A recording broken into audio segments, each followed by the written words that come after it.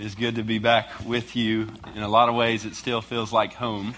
In some ways, it doesn't, because we've been overseas for 4 years now. But one of the reasons why it feels still so close to our hearts is because you guys have held the ropes for us in such amazing ways. I feel like when I was on staff here for about 10 years, you were serving in the midst of a big hug, you know, a Dave Owen hug or a Mike Mahaffey hug. That's what it felt like. You were just loved on by everyone, by every direction. And what I've noticed is moving overseas to Central Asia is that your arms just keep getting bigger. It's like Inspector Gadget, you know, go Gadget arms, and you've reached us over there, and we still feel like we're in the bubble. We call it the love bubble in Central Asia. And the Providence love bubble, and we boast about how you support us through George and the team, through prayer groups, through Sunday school classes, life classes. Just you guys, we are so thankful that we haven't really left you, even though we've been sent out from you. So thank you. This morning we're going to be in the book of Romans. So if you are new to Providence, or maybe this is your first time, there's a Bible underneath the chair in front of you. And we're going to be on page, let's see, what page is it? 939. So if you want to make your way to Romans. And I want to come alongside your study of Romans and just put one big banner word over your study. And it's the word somehow. Because I think this book is geared toward your global engagement. This book, it shows you the glories of the gospel so that you might take those glories to the world that needs the gospel. This church was on the verge of fragmenting, and Paul writes to refocus them on the task before us, the sacred task that's been entrusted to us to not only reach our neighbors, but to reach the nations. So let's pray, and then we'll read Romans chapter 1. Father, I thank you for this church, and I thank you for how their faith is growing and enlarging and being proclaimed among the world. And I praise you. My heart is filled with gratitude right now for this church. And I pray for this moment, this morning, that you would, by your grace, just like you gave a grace to the church at Thessalonica, that when they heard the words from the apostles, they accepted it not as the word of men, but as your word. God, I pray for that same grace, that I would disappear, my voice would disappear, and your voice through your word would become so clear. You would convict us, you would send us, you would change us. Lord, change the world by changing us this morning. We thank you for the grace that you've showed us in Christ Jesus, and pray that he would be honored during our time. In Jesus' name, amen. I know David preached this passage a few weeks ago, and so I hope that message is still fresh on your mind and heart. But we're going to be in chapter 1, verses 8 through 17, and I'm going to use that to show a little bit more about the book of Romans in hopes that we might have this sense of somehow, this urgency to get the task done. Verse 8, Paul writes to the church at Rome, "First, I thank my God through Jesus Christ for all of you, because your faith is being proclaimed in all the world. For God is my witness, whom I serve with my spirit in the gospel of his Son, that without ceasing I mention you always in my prayers, asking that somehow by God's will I may now at last succeed in coming to you. For I long to see you, that I may impart to you some spiritual gift to strengthen you. That is, that we may be mutually encouraged by each other's faith, both yours and mine. I do not want you to be unaware, brothers, that I have often intended to come to you, but thus far have been prevented, in order that I may reap some harvest among you as well as among the rest of the Gentiles. I am under obligation both to Greeks and to barbarians, both to the wise and to the foolish. So I am eager to preach the gospel to you also who are in Rome. For I am not ashamed of the gospel, for it is the power of God for salvation to everyone who believes, to the Jew first, and also to the Greek. For in it the righteousness of God is revealed from faith for faith, as it is written, the righteous shall live by faith." The first aspect of this text that comes to the foreground as you read it is this global compulsion of Paul. The gospel compels our global engagement. Look at the word, how he expresses it in verse 10. he wrote there, always in my prayers, asking that somehow by God's will, I may now at least succeed in coming to you. Somehow Paul had to get this good news to Rome and encourage the brothers and sisters in it and reap a harvest in Rome among the unreached that hadn't heard the good news yet. So this somehow was really his mindset about getting to Rome. And we learn in chapter 15 that for many years he had tried to get to Rome. This wasn't a passing desire. If we saw, looking back on his planners, you see Rome written in and you see a cross through it. Because he never got there. He hadn't gotten there yet. But he yearned. This was a stubborn desire. He refused to give up until he would get there. And we learn in chapter 15 that he didn't just want to stay in Rome, but he wanted to be sent by the churches in Rome to Spain. Now, why Spain? No one had taken the good news of the gospel to Spain. No one had preached the gospel in Spain. The people of Spain had never heard of the name of Christ. So if you saw a map of the unreached peoples in Paul's day, Spain would be highlighted as unreached. And since Paul's day until now, by God's grace, Spain has many believing Christians in it. And so it's been checked off of that list by and large. But many people groups and many ethnic entities in our world today still remain in that category of unreached. So Paul would look at Rome and just somehow he had to get to Rome because somehow Spain had to hear. If you look at our world today, you would see this map of where 3 billion people live that have little or no access to the gospel of Jesus Christ. This is our modern day Spain. You see, if you live among these people, you do not have the internal resources or the amount of Christians inside your ethnic group to give you a significant chance to hear the name of Christ, to be included in the salvation that God offers. I don't know if you heard that number, but just let it settle in for a minute that that's nearly 3 billion people.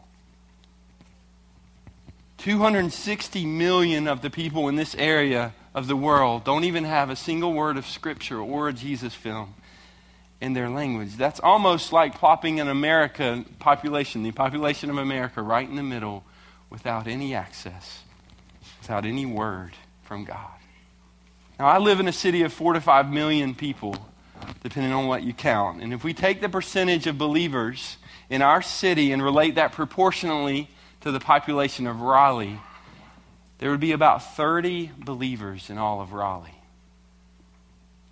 That's one life class to reach the city.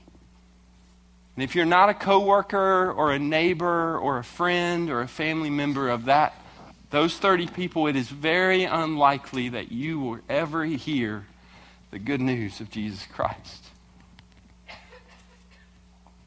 If sin and death were like an outbreak of a deadly virus, the remedy doesn't presently have an inroad. It doesn't presently have a chance of getting to you. You wouldn't even know there was a remedy. You might not even know how deep your problem really is. And the remedy from within has no way of reaching you. So someone from the outside must be concerned about you and come in and bring that good news to you. That's what unreached means. The reason why Raleigh's not unreached is because you're here. And the assumption is that you're sharing with your neighbors and declaring this gospel to the good news, to those who have never heard it, maybe here even. But Paul also uses this word somehow for another people in the book of Romans. You don't have to turn there. It's going to be up on the screen. But in chapter 11, look what he writes there about his own people, Israel. Now I'm speaking to you Gentiles, inasmuch as I am an apostle to the Gentiles. I magnify my ministry in order somehow, there it is, somehow to make my fellow Jews jealous and thus save some of them. He somehow had to get to Spain. He had to get to Rome, but he also had to get to his own people. Paul was a man. He was a man torn between the people on the edges of the unreached and the people back home who had not been reached by the good news. His prayers, his concerns, his planning, his methods, his scheming. He felt constrained. He felt compelled. The gospel compelled this global engagement. And I don't know if one thing struck me from that verse, that jealousy is an odd method to try and use as a platform to bring your people into this good news. But Paul was a man of the book. And he quoted actually a verse in chapter 10 of Romans from the book of Isaiah, which is in his Old Testament, our Old Testament. And there, God promised that he would use jealousy. He says here, I will make you jealous by that which is not a nation. God promised to use jealousy as a means by which he would reach Israel. So Paul aligned his ministry among those who were not a nation, the Gentiles, us, those who are not of Jewish descent. He aligned his ministry among them among the Gentiles in order to stir up jealousy, because he knew that's the means by which God would reach his own people. So the vision of the Bible for ministry both compelled him and confined him. This somehow doesn't mean that he used any method possible. It means that he used any biblical method possible. And a lot of harm has been done in the world in the name of missions by not being careful. And I know we're a church that thinks well, and I praise God for that. We read books like When Helping Hurts, and we want to be discerning about what means we use to reach the world. But sometimes I think if you get too careful and you lose the somehow, you start justifying inactivity. Right? You start, because you can't find a perfect means, you stop investing at all. Stop praying at all. I think we need to hold up both. Be discerning, yes. But somehow we got to get it done. If there's not a perfect means, create the perfect means. Right? Knock down the door in order to reach the unreached. So Paul felt this personal obligation to such an extent. Did you notice it in that verse? He said, and thus save some of them. He felt so personally necessary to the task that he writes it in the first person. I must save some of them. Now, if you read the book of Romans, you know that Paul does not believe he can save anyone. Had a guy from Iran on the way here say, you got 6 hours with me, convert me. I said, I can't convert you, dude. That's not my job. Only God can do that. And Paul knew that. Okay? And so he looks at his people with such a personal responsibility. He must bring Jesus to them so Jesus can save them. He's got to be the mediator between the good news and their lostness. David Platt recently said in a sermon that he who owns the gospel owes the gospel. But Paul even uses the concept of indebtedness. He's not indebted to God in the sense of he's trying to pay back grace. That would negate the very idea of grace. He's indebted to the world because he got in on something that he didn't deserve, and no one else deserves it either. And so he felt indebted horizontally to the world because he had gotten something so freely from God. And they deserve that same chance. He's not trying to pay back grace. But in his mind, in his planning, somehow Rome, somehow Spain, somehow Israel. And whatever it took, whatever it costs, he'll ask the church in Rome in chapter 15 to save him from evil men. Have you ever have to pray that or ask others to pray that? No threat could derail him. No risk was too great because the reward for that people group outweighed every risk conceivable. He would not take no for an answer because God's mercy was just too big for that. Somehow he schemed. Somehow he planned. He had to do it. So what's going to take us from acknowledging that there's a need on that map and action to meet that need? Personal responsibility, ownership of that need in such a way where we start taking down these black flags that I've seen for 15 years in this congregation. What's going to move us? Is it stories? Nope. It's the sufficiency of the remedy that's going to move us toward action. And that's what moved Paul toward action. So Paul writes Romans not only to stir the church there, but God wants to use Romans in our hearts to stir this sense of somehow in our hearts. And if we feel it, we would feel this tug between the unreached, between the people who have no access and the people who have access in our streets through us. We would feel torn between these two worlds. We would be stretched. And his eagerness was the echo effect of the gospel. Because look in verse 16, he doesn't say he was eager in verse 15 because of his calling. He says he was eager because of the gospel. Verse 16, for I am not ashamed of the gospel, for it is the power of God for salvation to everyone who believes, to the Jew first and also to the Greek. For in it the righteousness of God is revealed. And I'm going to stop there. So what did Paul see that created certainty? He saw God's power and God's righteousness revealed in the gospel. So this unyielding confidence, when he says, I'm not ashamed of the gospel, sent him to the globe, to every lost corner of the globe. Why? Because he was so certain he had found the answer for the human dilemma. This unyielding confidence in the gospel generated Paul's unflinching resolve for the gospel. The reason for shame in the Bible, in the Psalms and prophets particularly, is because you've misplaced your hope. So if you anchor your hopes on something and that anchor proves untrustworthy, you're left disappointed and you're left ashamed. Russell Wilson, right? Seattle fans, they left ashamed after the Super Bowl because they misplaced their hope, right? NC State fans, I'm one of them, right? Our expectations rise because we hear we have the top 10 recruiting class. But generally, we end the season pretty disappointed. Amen? Sorry. That's just the way it is. The world we have. But in the Bible, well-placed hope generates unashamed boasting and boldness. Misplaced hope generates shame and disappointment. But, NC State fans, there was a year we weren't ashamed. What year? 83, baby. That's right. That year, we weren't picked to beat Houston, right? They were amazing. Star-studded. We had nothing. We weren't even supposed to make the tournament. You can replay the scene, right? A heave from half court at the last second. It's picked up right by the rim by Lorenzo Charles. Dunk. Game over. But I promise you may not remember that, but you remember what's next. Who scrambles all over the court looking for somebody to celebrate with? Jimmy V. That's right. Valvano. He goes to one end, can't find a State fan, comes back, right, to the midcourt, and the shock, the awe on his face that they had done it. It was amazing. Somehow State had won. So somehow he had to celebrate.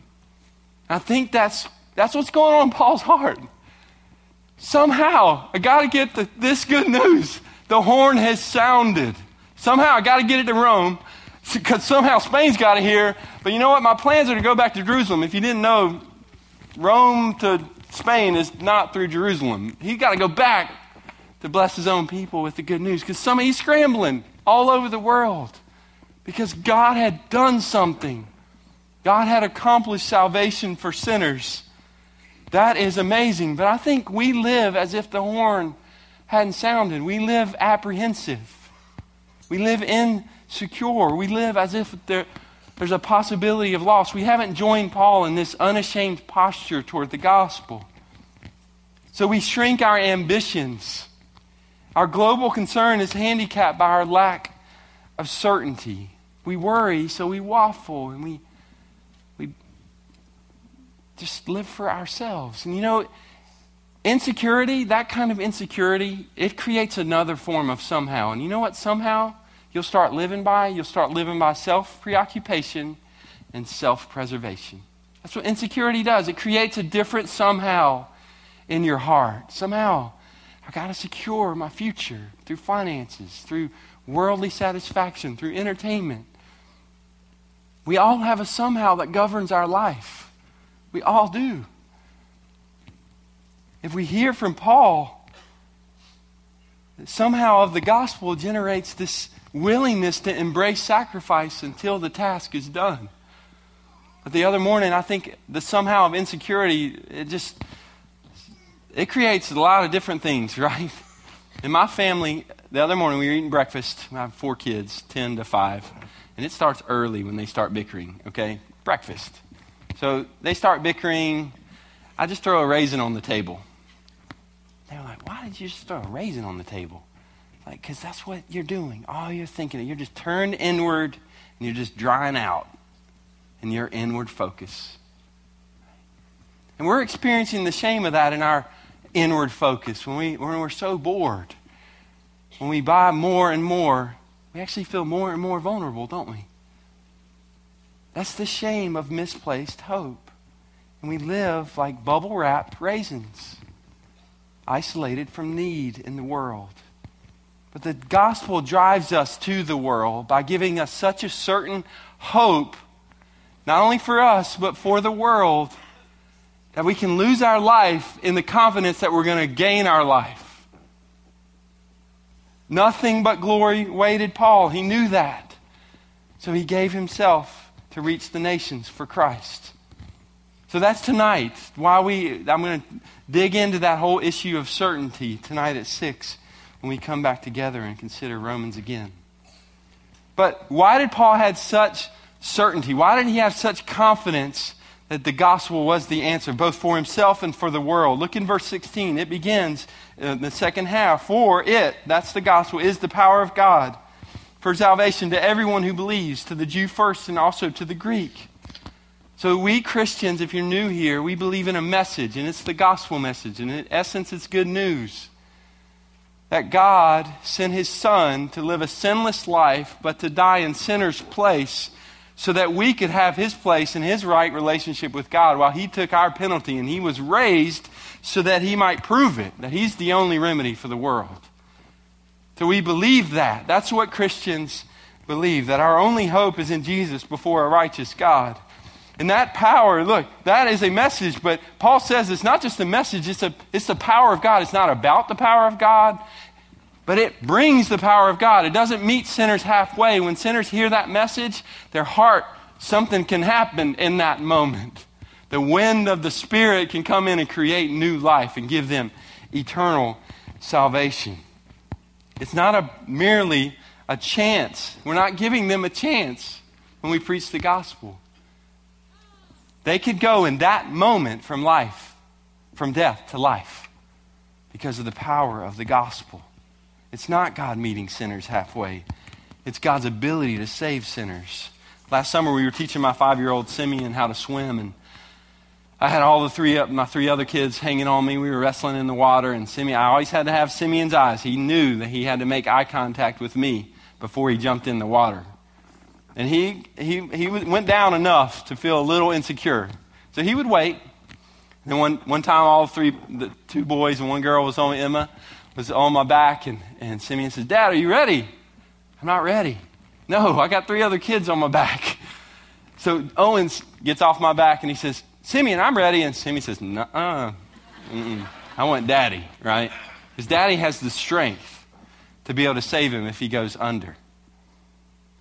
But God is much bigger than Daddy in this illustration. Every people group can hang all over him and he can save everyone. He's not incapable of you hanging on him if you have never heard this. Hang on him for salvation and he will give it to you through Jesus Christ. And he will give it to every black flag in this room that represents the unreached of the nations. Because what do we read in Revelation? Worthy is the Lamb who was slain to receive glory from every tribe and tongue and people. And that's a lot of people. Those 3 billion people can come and he's got enough grace to save them all. Enough grace. The second reason Paul felt this urge of somehow is not only the power of God, but the righteousness of God revealed in the gospel. Look in verse 17. For in the gospel, the righteousness of God is revealed. Now, if you have a translation that has the righteousness from God, I think they've jumped the gun. Romans definitely talks about the righteousness we've received from God and the gift of him giving us Jesus' righteousness and making us right with himself. But I think here in this context it's talking about God's own inherent righteousness. And that righteousness is made evident.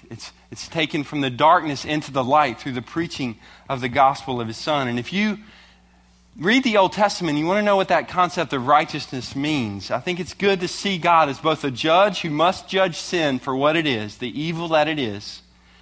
If He's just, if He's righteous, He will judge sin for what it is. He will judge our disobedience for what it is. But you've also got to see in this concept of righteousness another aspect, and that's His loyalty to His promise. He's a husband and a judge. He made a vow to His people that He's got to uphold, and He's got to uphold the standard. He can't change the rules if He's going to prove Himself as righteous. So upholding justice and keeping His word, a righteous God must do both to demonstrate His righteousness. He must be true to Himself. And this presents a huge problem, not just for the world, but for everyone, the world out there, but for everyone in this room and in the other rooms that are listening. If we were perfect, all would be fine. He would simply honor His justice by giving us what we deserve, and He'd keep His word because He'd bless us. Okay? That was His word. But the problem is we aren't perfect. No one is. Look in chapter 3, turn over to chapter 3 with me in your Bibles, verses 19 and 20. We'll just read this slowly and get into it. Now we know that whatever the law says, it speaks to those who are under the law, so that every mouth may be stopped and the whole world may be held accountable to God. So the whole world, that's everyone, is accountable to God in such a way that it renders them without excuse. There's no defense. The case is closed, and it's so clear against us that we have no argument in our defense. We are sinners, and we are accountable to God. And if He's righteous, He must judge our sin. That's the crisis point of the human race. If the book of Romans ends there, every flag is black. There's no message because there's no mission. And vice versa. There's no mission because there's no message. There's no hope for the world. We're all guilty before God's wrath. And if God's wrath was in a cup, that cup must be drunk by us. Because He's a just judge. He's a righteous judge. But what will God do? This presents a conundrum of sorts. God's a righteous judge who must judge sin. But God also made a promise through Israel to bless the world through them. So how will God remain loyal to His promise and still judge our sin as sin? Look in verse 21. I think this "but now" in verse 21 has the same sense of somehow. It's not the same in the Greek, but somehow the righteousness of God has been manifested. Not to condemn us, but to save sinners. Look what he says. But now the righteousness of God has been manifested apart from the law. Although the law and the prophets bear witness to it, the righteousness of God through faith in Jesus Christ for all who believe. For there is no distinction. For all have sinned and fall short of the glory of God and are justified by His grace as a gift through the redemption that is in Christ Jesus, whom God put forward as a propitiation by His blood to be received by faith. This was to show God's righteousness because in His divine forbearance He had passed over former sins. So that was calling into question His justice. He was passing over. Verse 26, this God putting Jesus forward on the cross, it was to demonstrate His righteousness at the present time so that He might be just and the justifier of the one who has faith in Jesus. So the somehow of God is built around this concept of propitiation. What does that mean? J.I. Packer said it meant wrath absorber, atoning sacrifice. That Jesus, when He died on the cross, absorbed all the wrath of God that sinners deserved. And I want to give you a little illustration of what this means. What this means is, if we think about a tissue, and if Jesus was just a tissue to absorb this cup that's teeming hot with the wrath of God, the eternal wrath of God that we deserve, if He's just a tissue and He gets some of the wrath of God in our place, then we'd have every reason to be insecure and worried and have no hope and not take this good news to the nations. But God put Jesus forward, the sinless, spotless Lamb of God, to take away the sin of the world by removing the wrath that we deserve. And He put Him forward in our place. And He absorbed all. Think about God doing this for us who deserve this. There's nothing left in the cup for us to drink. That's what Jesus dying in our place means. He absorbed the full weight of the wrath of God in our place so that it might demonstrate that God doesn't condone sin in saving sinners. He condemns sin in saving sinners at the cross. And it proves that God is so utterly reliable and is worthy of all your trust that He would absorb the costly penalty that His faithfulness to His word created. You can bank on the goodness of this God because He is righteous. He won't change the rules and He won't break His vow. He's that kind of God. He absorbs the cost of His loyalty and His justice at the cross. This is good news for the world. It's the only good news of the world. And somehow God saves sinners in a way that highlights His ability and highlights His integrity. That is good news. And that's good news for a world that's living in unrighteousness and selfish leaders and corruption in governments. And the cross is what gave Paul all this confidence to bring the good news to the world. You see, the somehow of Paul was just an echo of the somehow of God. And if you see the somehow of God, that He did that for you, you will start asking about your neighborhoods and and the nations that have yet to hear somehow. Somehow I have to take responsibility over this task. Somehow we have to save them by getting them the good news of the Savior.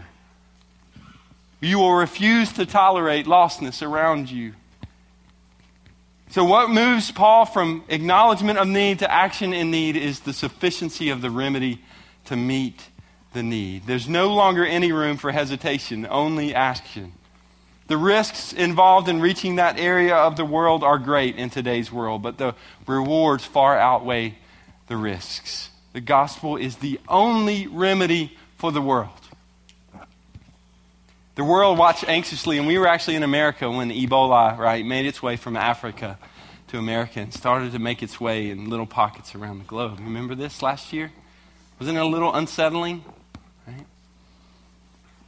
And for the way that Ebola works is it mutates itself, and it's very contagious, so it's very hard to discover a sufficient vaccine. And so chemists and biologists and scientists, they waited. They hesitated to send the current vaccine until they did more testing. And now, within the last month, they've sent the current vaccine. And they're going to do clinical trials to see if it's sufficient to meet the need. But what made them wait? Because it was a possible remedy.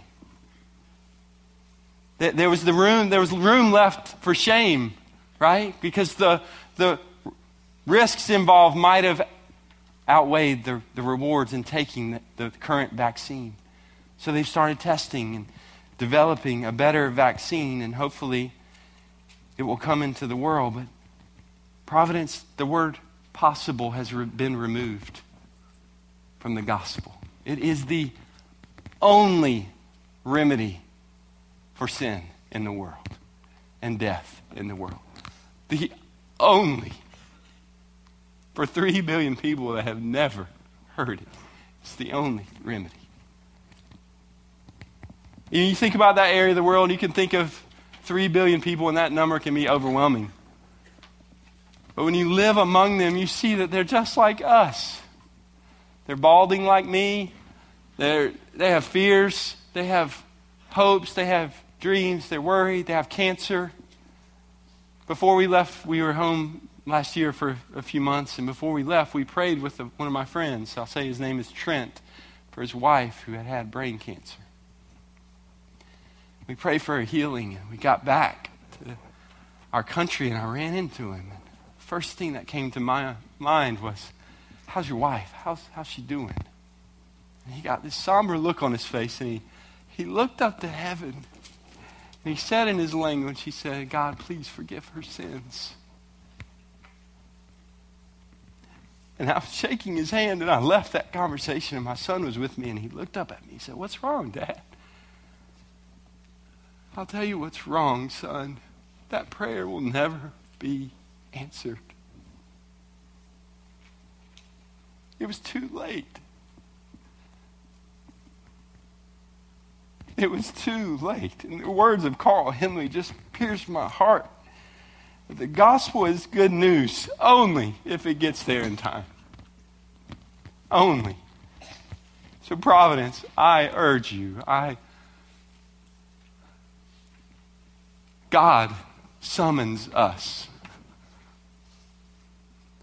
to stamp somehow on our parenting. How are you raising your kids? For the world or for that world? Stamp somehow on all of our agendas. Somehow on your neighborhood. Print out a map of your neighborhood and stamp somehow on the people you don't know. I got a category in my iPhone right now, somehow. And it's every new people I meet that I haven't shared with, I put them in there. Somehow. They got to hear. Somehow, Providence. Pick a people group among the black flag and stamp somehow on it. Because we're a people that are supposed to be torn. The unreached at home and the unreached abroad. That is what the gospel obligates us to. And it's a joyful obligation. Because it's the only remedy. The cup is empty.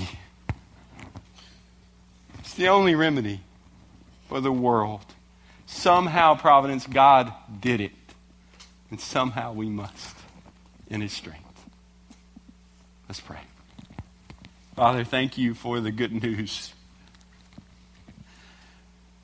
Thank you for getting it to me before it was too late. You are good. You are gracious. Compel us, Lord, I pray this afternoon and tonight that you would send us out with great urgency and great resolve. Make us new, God. We pray in Jesus' name. Amen.